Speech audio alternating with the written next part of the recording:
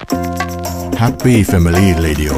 FM 105 MHz วิทยุเพื่อครอบครัว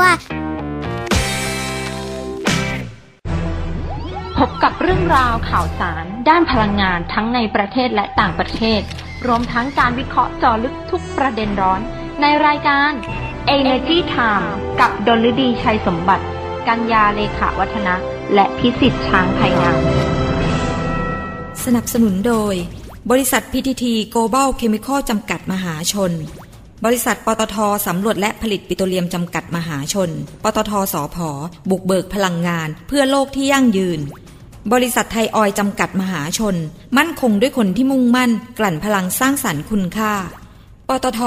สานพลังสู่ความยั่งยืนบริษัทบางจากคอร์ปอเรชั่นจำกัดมหาชนบริษัทเชฟรอนประเทศไทยสำรวจและผลิตจำกัดเอโก้กรุ๊ปบริษัทไทยชั้นนำที่ดำเนินธุรกิจพลังงานอย่างยั่งยืน GC ต่อยอดแนวคิด Circular Living ส่งต่อคุณค่าพลาสติกเพื่อคุณภาพชีวิตที่ดีกว่าทุกวันนี้มีขยะพลาสติกเพียง 500,000 ตันจาก2ล้านตันเท่านั้นที่ถูกนำกลับมาใช้ใหม่เพื่อเป็นการลดปริมาณขยะฝังกลบ U-Turn พลาสติกหมุนเวียนสุขระบบบริหารจัดการขยะพลาสติกแบบครบวงจรจึงเกิดขึ้นเพื่อเชื่อมต่อการจัดส่งขยะพลาสติกกลับเข้าสู่การรีไซเคิลได้อย่างถูกต้องด้วยเครือข่ายบริหารจัดการขยะตั้งแต่จุดรับขยะผ่านระบบขนส่งและการใช้ระบบดิจิทัลเข้ามาเพิ่มประสิทธิภาพในการจัดเก็บข้อมูลไปยังโรงงานรีไซเคิลที่ได้มาตรฐานเพื่อนำขยะพลาสติกมาแปรรูปอย่างสร้างสรรค์เกิดเป็นผลิตภัณฑ์ที่มีมูลค่าตอบสนองทุกไลฟ์สไตล์ U-Turn พลาสติกหมุนเวียนสุขแพลตฟอร์มบริหารจัดการขยะพลาสติกครบวงจรแห่งแรกหนึ่งในแนวทางที่จะช่วยแก้ปัญหาขยะพลาสติกได้อย่างยั่งยืน GC เคมีที่เข้าถึงทุกความสุขเติมน้ำมันครั้งใดต้องปั๊มบางจากเพราะพนักงานเรามีกฎ7 Safe ลดเสี่ยงเลี่ยงโควิด -19 1. ใส่หน้ากากอนามัย 2. สวมถุงมือ 3. ผ่านการตรวจวัดอุณหภูมิ 4. บริการเจลแอลกอฮอล์ล้างมือ 5. มันทำความสะอาดทุกจุดสัมผัสบ่อยๆ 6. ใช้ถาดรับเงินลดการสัมผัส 7. ชำระเงินด้วยดิจิทัลเพย์เมนต์กว่า300สาขาใช้บริการปั๊มบางจากสะอาดปลอดภัยมั่นใจลดเสี่ยงเลี่ยงโควิด -19ถ้าไม่เริ่มต้นค้นหาในวันนั้นคงไม่มีการค้นพบในวันนี้พบแหล่งพลังงานเพื่อคนไทยขับเคลื่อนเศรษฐกิจและทุกชีวิตให้เติบโตจะไปสุดขอบฟ้า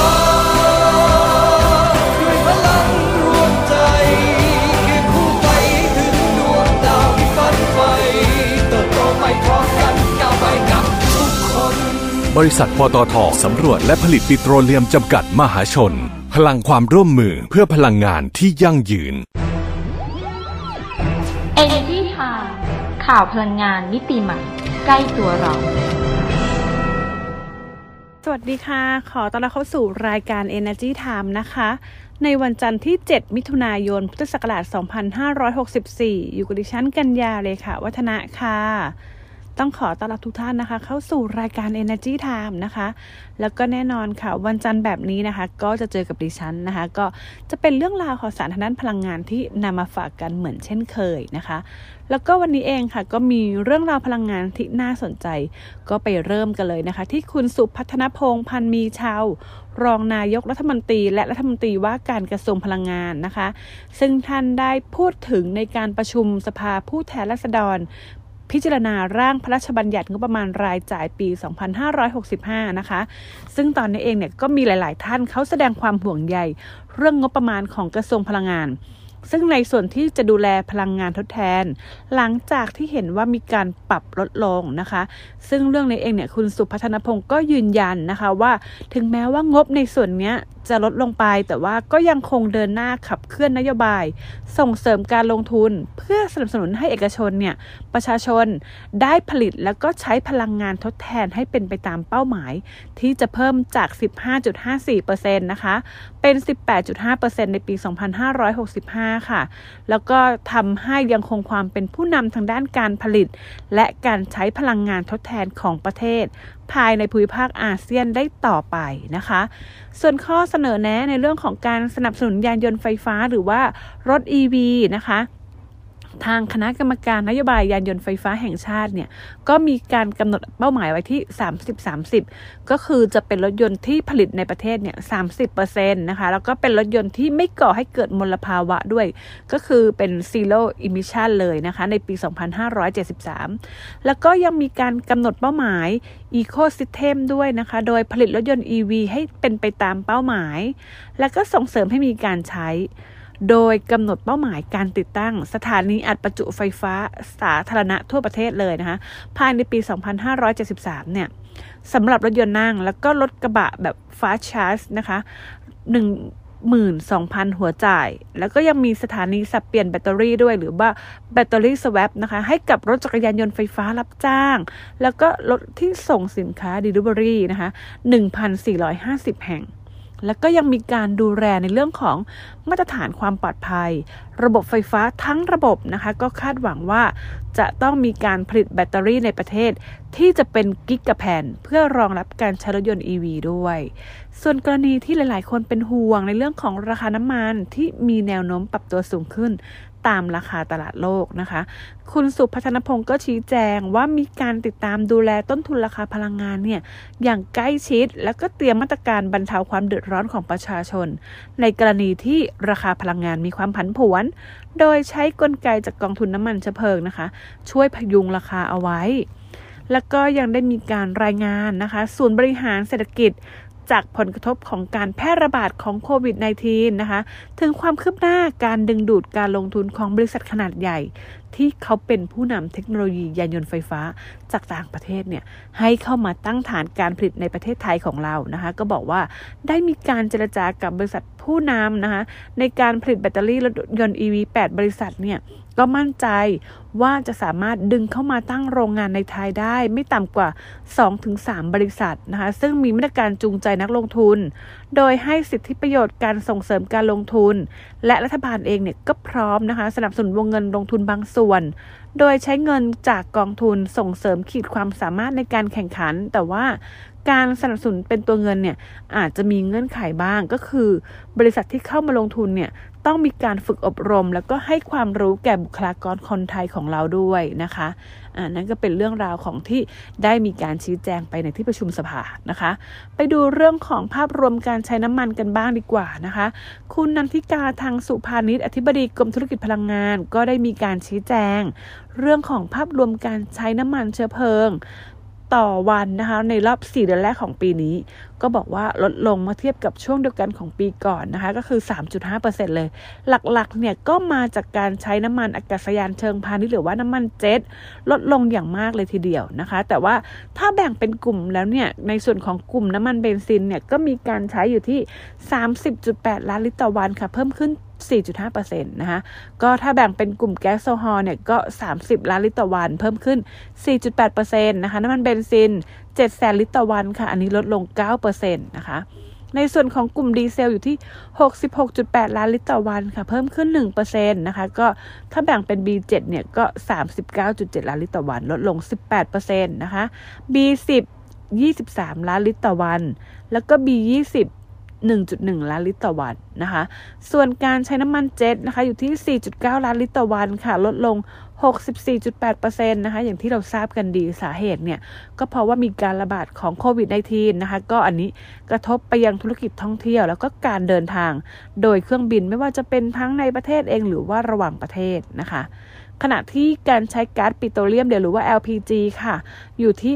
16.2 ล้านกิโลกรัมต่อวันนะคะเพิ่มขึ้น 3.8% นะคะก็ถ้าแบ่งเป็นภาคปิโตรเคมีเนี่ยก็ 6.8 ล้านกิโลกรัมต่อวันเพิ่มขึ้น 8.5% ภาคอุตสาหกรรม 1.9 ล้านกิโลกรัมต่อวันเพิ่มขึ้น 7% ภาคครัวเรือน 5.7 ล้านกิโลกรัมต่อวันเพิ่มขึ้น 4.2%ภาคขนส่ง 1.8 ล้านกิโลกรัมต่อวันลดลง 13.5% นะคะส่วนใช้ก๊าซธรรมชาติสำหรับยานยนต์หรือว่า NGV อยู่ที่ 3.3 ล้านกิโลกรัมต่อวันค่ะลดลง 23.6%ก็เป็นผลมาจากโควิด -19 เช่นเดียวกันนะคะแล้วก็ประกอบไปกับเรื่องของการขยายสถานีบริการ NGV เนี่ยก็ลดน้อยลงจำนวนรถเนี่ยก็ลดน้อยลงด้วยเช่นกันนะคะส่วนเรื่องของการนำเข้าน้ำมันเชื้อเพลิงก็มีการนำเข้าอยู่ที่ 914,000 บาร์เรลต่อวันนะคะลดลง 7.5% ค่ะแบ่งเป็นน้ำมันดิบนะคะ 872,000 บาร์เรลต่อวันนะคะลดลง 8% ส่วนมูลค่าการนำเข้าอยู่ที่ 49,000 ล้านบาทนะคะเพิ่มขึ้น 1.2% นะคะส่วนน้ำมันสำเร็จรูปค่ะ 42,000 บาร์เรลต่อวันนะคะเพิ่มขึ้น 2.8% ถ้าคิดเป็นมูลค่าการนำเข้าเนี่ยก็ 2,541 ล้านบาทต่อเดือนนะคะหรือว่าเพิ่มขึ้น 32% เลยทีเดียวสาเหตุที่มูลค่าการนำเข้าเราสูงขึ้นเพราะว่าราคาน้ำมันตลาดโลกเนี่ยปรับตัวสูงขึ้นตั้งแต่ช่วงต้นปีที่ผ่านมานะคะขณะที่การส่งออกน้ำมันสำเร็จรูปของเรานะคะอยู่ที่ 170,000 บาร์เรลต่อวันนะคะลดลง 8.8% ก็คิดเป็นมูลค่าการส่งออกเนี่ยก็ 10,000 ล้านบาทต่อเดือนค่ะเพิ่มขึ้น 11% นะคะไปดูกันที่เรื่องของการรับซื้อไฟฟ้าในโครงการผลิตไฟฟ้าจากพลังงานแสงอาทิตย์ที่ติดตั้งบนหลังคาสำหรับกลุ่มโรงเรียนสถานศึกษาโรงพยาบาลและสูบน้ำเพื่อการเกษตรนะคะซึ่งเป็นโครงการนำร่องในปี 2564 นะคะซึ่งเรื่องนี้คุณคมกิจ ตันตวานิชเลขาธิการสำนักงานคณะกรรมการกำกับกิจการพลังงานหรือว่ากกพ.ค่ะก็บอกว่ากกพ.เนี่ยได้ออกประกาศเชิญชวนการรับซื้อไฟฟ้าแล้วนะคะโดยมีปริมาณการรับซื้อไฟฟ้ารวมอยู่ที่50เมกะวัตต์นะคะก็จะแบ่งเป็นพื้นที่ของการไฟฟ้านครหลวง12เมกะวัตต์ก็จะประกอบไปด้วยโรงเรียนสถานศึกษาก็6เมกะวัตต์นะคะแล้วก็โรงพยาบาลอีก6เมกะวัตต์ในส่วนของพื้นที่การไฟฟ้าส่วนภูมิภาค38เมกะวัตต์นะคะก็จะประกอบไปด้วยโรงเรียนและก็สถานศึกษาเนี่ย14เมกะวัตต์โรงพยาบาล14เมกะวัตต์แล้วก็ผู้ใช้ไฟฟ้าประเภทสูบน้ำเพื่อการเกษตรอีก10เมกะวัตต์นะคะโดยมีระยะเวลารับซื้อไฟฟ้าไม่เกิน10ปีค่ะมีกำหนดวันจ่ายไฟฟ้าเข้าระบบเชิงพาณิชย์ภายในวันที่31ธันวาคมนี้นะคะโดยผู้ที่จะเข้าร่วมโครงการเนี่ยต้องยื่นข้อเสนอขายไฟฟ้าผ่านเว็บไซต์ของการไฟฟ้านครหลวงแล้วก็การไฟฟ้าส่วนภูมิภาคเพื่อให้เขาเนี่ยพิจารณาตรวจสอบคำเสนอขายไฟฟ้าโดยเขาจะเรียงลำดับก่อนหลังตามความพร้อมนะคะโดยกรอบระยะเวลาในการดำเนินการไฟฟ้าฝ่ายจำหน่ายเนี่ยเขาจะเริ่มเปิดรับคำเสนอขอขายไฟฟ้าวันที่1มิถุนายนจนถึงวันที่30กันยายนนี้นะคะแล้วก็จะมีการประกาศรายชื่อผู้ที่ผ่านการคัดเลือกและเข้ามาทำสัญญาซื้อขายไฟฟ้าภายในวันที่30ธันวาคมเช่นเดียวกันนะคะโดยโครงการนี้นะคะถือว่าเป็นโครงการนำร่องนะคะก็มีการขยายผลจากโครงการพลังงานแสงอาทิตย์โซล่าภาคประชาชนไม่เกิน10กิโลวัตต์นะคะเป็นกลุ่มโรงเรียนสถานศึกษาโรงพยาบาลและผู้ใช้ไฟฟ้าประเภทสูบน้ำเพื่อการเกษตรมีขนาดไม่เกิน200กิโลวัตต์ค่ะซึ่งกกพ.เองนะคะก็อยู่ระหว่างการติดตามโครงการนี้อย่างใกล้ชิดนะคะนอกจากนี้เองก็มีโครงการผลิตไฟฟ้าจากพลังงานแสงอาทิตย์ที่ติดตั้งบนหลังคาสำหรับภาคประชาชนประเภทบ้านอยู่อาศัยอันนี้เป็นของภาคประชาชนแล้วนะคะให้ยื่นโครงการตั้งแต่วันที่4กุมภาพันธ์ที่ผ่านมาเบื้องต้นเนี่ยก็คาดว่าจะมีผู้เข้าสมัครเข้าร่วมโครงการไม่ถึงเป้าหมายที่เอาไว้50เมกะวัตต์ในปีนี้นะคะถึงแม้ว่าทางกกพ.เนี่ยเขาจะปรับราคารับซื้อไฟฟ้าเป็น2 บาท 20 สตางค์ต่อหน่วยแล้วจากเดิมเนี่ยราคารับซื้อไฟฟ้าอยู่แค่1 บาท 68 สตางค์ต่อหน่วยเท่านั้นเองนะคะเพราะว่าบ้านเรือนกลุ่มผู้อยู่อาศัยเนี่ยที่ใช้ไฟฟ้าปริมาณมากในช่วงกลางวันเนี่ยอันนี้จะเป็นกลุ่มที่คุ้มค่านะคะมีประโยชน์แล้วก็โครงการเนี่ยอาจจะมีข้อจำกัดคือให้ติดตั้งไม่เกินหลังละ5กิโลวัตต์นะคะโดยวันที่1มิถุนายนที่ผ่านมาเนี่ยก็มีผู้สนใจเข้าร่วมโครงการโซล่าภาคประชาชนนะคะ210รายปริมาณซื้อขายไฟฟ้ารวม 2.16 เมกะวัตต์นะคะโดยสมัครผ่านการไฟฟ้าส่วนภูมิภาค73ราย399กิโลวัตต์นะคะจากโควต้ารวมที่35เมกะวัตต์เลยทีเดียวนะคะแล้วก็สมัครผ่านการไฟฟ้านครหลวง137ราย1,763 กิโลวัตต์อันนี้โควต้ารวม15เมกะวัตต์นะคะก็ถือว่าค่อนข้างจะน้อยเลยทีเดียวนะคะไปดูกันที่เรื่องของการอนุมัติการลงทุนกันบ้างนะคะโดยคุณวีริศ อัมรปานผู้ว่าการนิคมอุตสาหกรรมแห่งประเทศไทยหรือว่ากนอ.นะคะเขาก็ได้ออกหนังสือแจ้งให้กับทางบริษัท Gulf MTP LNG Terminal จำกัดนะคะบอกว่าให้เริ่มดำเนินงานก่อสร้าง โครงการพัฒนาท่าเรืออุตสาหกรรมมาบตาพุธเฟสที่3ระยะที่1นะคะเพื่อดำเนินการก่อสร้างโครงสร้างพื้นฐานได้แล้วนะตั้งแต่วันที่1กรกฎาคมนี้เป็นต้นไปนะคะซึ่งทางเอกชนร่วมสัญญาเนี่ยเขาก็ยังมีข้อกังวลใจถึง2ประเด็นก็คือ1เรื่องของการแพร่ระบาดของโควิด -19 อันเนี้ยอาจจะกระทบต่อแผนการจัดประชุมประชาสัมพันธ์โครงการก่อนที่จะมีการเริ่มการก่อสร้างแล้วก็การเรียกร้องของกลุ่มผู้ประกอบการประมงที่ต้องการมาตรการช่วยเหลือก่อนที่จะมีการเริ่มงานก่อสร้างนะคะแล้วก็เรื่องมาตรการช่วยเหลือผู้ประกอบการประมงอันเนี้ยเขาจะมีการตั้งคณะทำงานร่วมกับทางจังหวัดเพื่อประชุมกำหนดกรอบแนวทางวางแผนวิเคราะห์กันนะคะเพื่อให้ผู้ได้รับผลกระทบเนี่ยมีการได้รับทราบเรื่องของการรายละเอียดก่อนการดำเนินการก่อสร้างด้วยนะคะส่วนการประชุมประชาสัมพันธ์โครงการในช่วงการระบาดของโควิด -19 ทางการนิคมเนี่ยก็อยู่ระหว่างการประสานงานกับทางจังหวัดระยององค์กรปกครองส่วนท้องถิ่นเพื่อที่จะหาแนวทางร่วมกันนะคะโดยโครงการพัฒนาท่าเรืออุตสาหกรรมมาบตาพุธเฟส3เนี่ยของ GovMTP นะคะก็ได้เข้าร่วมลงทุนในการพัฒนาโครงสร้างพื้นฐานแล้วก็ท่าเทียบเรือเพื่อรองรับการขนถ่ายก๊าซธรรมชาติแล้วก็วัตถุดิบเหลวสำหรับกลุ่มอุตสาหกรรมปิโตรเคมีก็ตั้งอยู่ที่เขตนิคมอุตสาหกรรมมาบตาพุธจังหวัดระยองนะคะก็ถือว่าท่าเรืออุตสาหกรรมมาบตาพุธเนี่ยเป็นท่าเรืออุตสาหกรรมที่ถือว่ามีขนาดใหญ่ที่สุดในประเทศไทยนะหลังพัฒนาเสร็จแล้วนะคะจะมีความสามารถในการขนถ่ายก๊าซแล้วก็สินค้าเหลวเนี่ยได้ถึง16ล้านตันต่อปี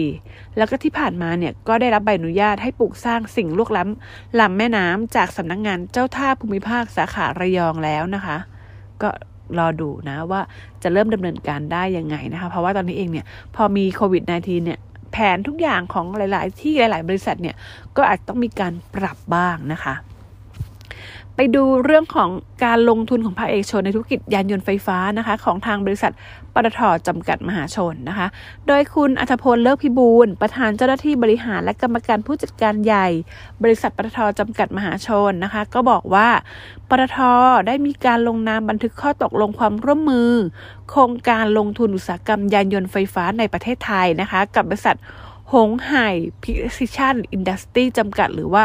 Foxconn Group นั่นเองนะคะเพื่อศึกษาโอกาสในการพัฒนาฐานการผลิตยานยนต์ไฟฟ้าในประเทศไทยแล้วก็ผลักดันให้ประเทศไทยเราเนี่ยเป็นอุตสาหกรรมยานยนต์ไฟฟ้าที่เปลี่ยนผ่านสู่เทคโนโลยียานยนต์ไฟฟ้าสมัยใหม่นะคะเพื่อเป็นการพัฒนาฐานการผลิตยานยนต์ไฟฟ้าของบ้านเรานะคะส่งเสริมอุตสาหกรรมการผลิตและก็เศรษฐกิจของประเทศไทยแล้วเนี่ยให้เติบโตแล้วก็ยังเป็นการเพิ่มขีดความสามารถในการแข่งขันในระดับสากลมากขึ้นด้วยเพื่ออะไรเพื่อผลักดันให้ไทยเนี่ยเป็นศูนย์กลางผลิตยานยนต์ไฟฟ้าชั้นนำในอาเซียนนะคะเพราะว่าFoxconn เองเนี่ยก็ถือว่าเป็นผู้นำการผลิตชิ้นส่วนอิเล็กทรอนิกส์รายใหญ่ที่สุดของโลกแล้วก็มีความสามารถในเรื่องของนวัตกรรมและก็เทคโนโลยี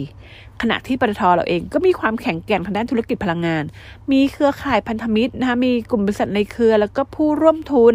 ในการที่จะร่วมกันพัฒนาแพลตฟอร์มการผลิตด้วยเทคโนโลยีที่ล้ำสมัยนะคะรวมไปถึงมีการส่งเสริมให้ผู้รับสินค้าหรือว่า OEM ในประเทศเนี่ยมีความสนใจและก็สามารถเข้าถึงการบริการต่างๆเกี่ยวกับการผลิตยานยนต์ไฟฟ้าได้อย่างรวดเร็วแล้วก็ต้นทุนต่ำด้วยนะคะโดยระยะแรกเนี่ยก็ตั้งเป้าจะจัดตั้งแพลตฟอร์มการผลิตรถ EV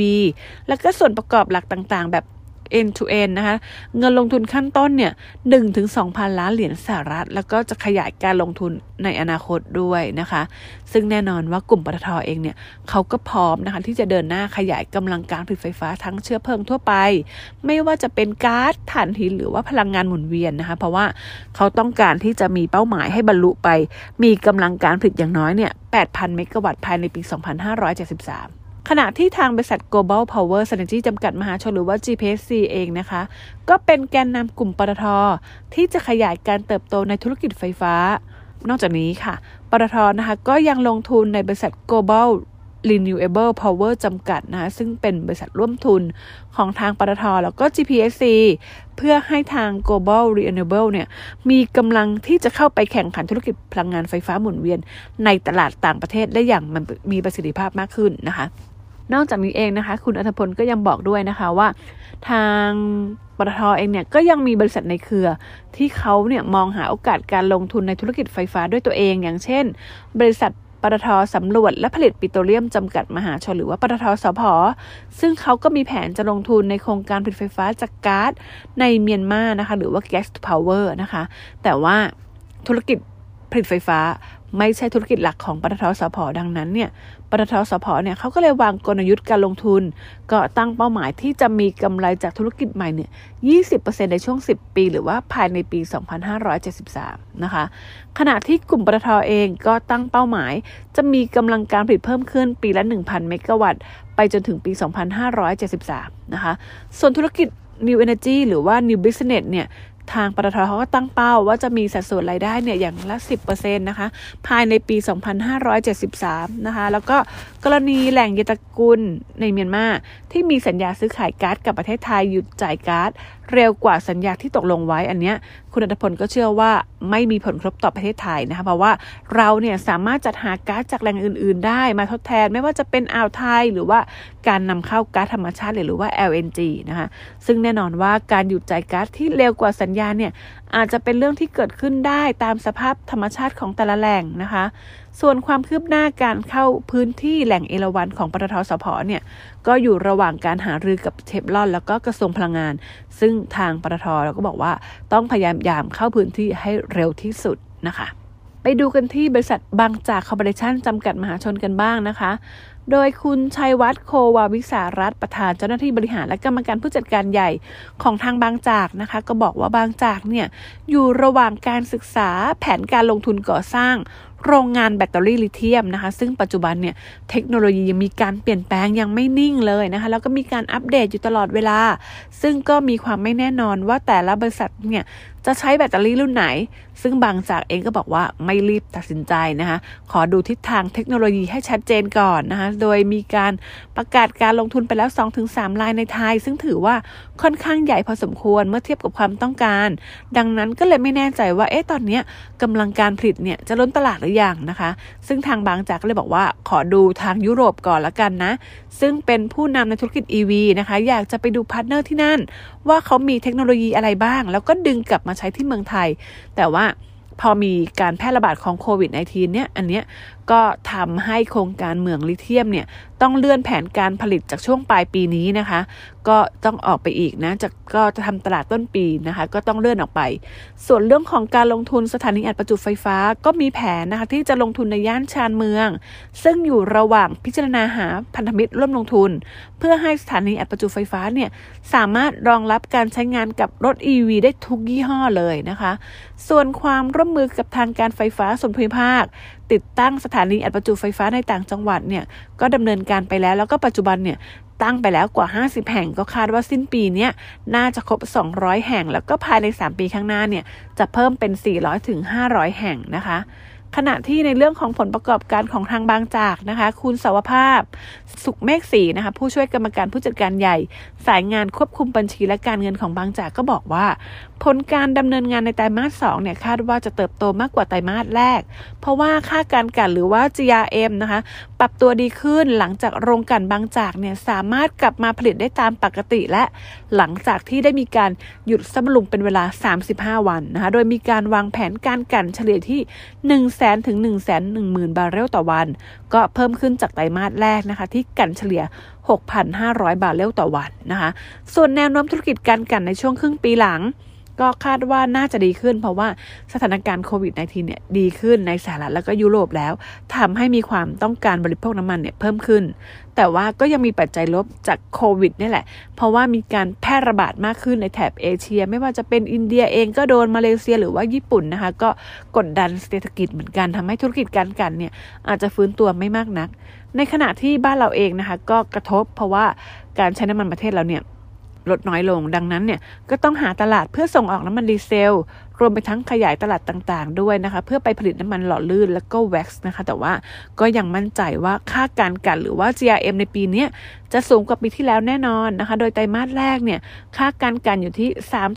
3.24 เหรียญต่อบาร์เรลนะคะขณะที่รายได้รวมจากธุรกิจจะเพิ่มสูงขึ้นเมื่อเทียบกับปีก่อน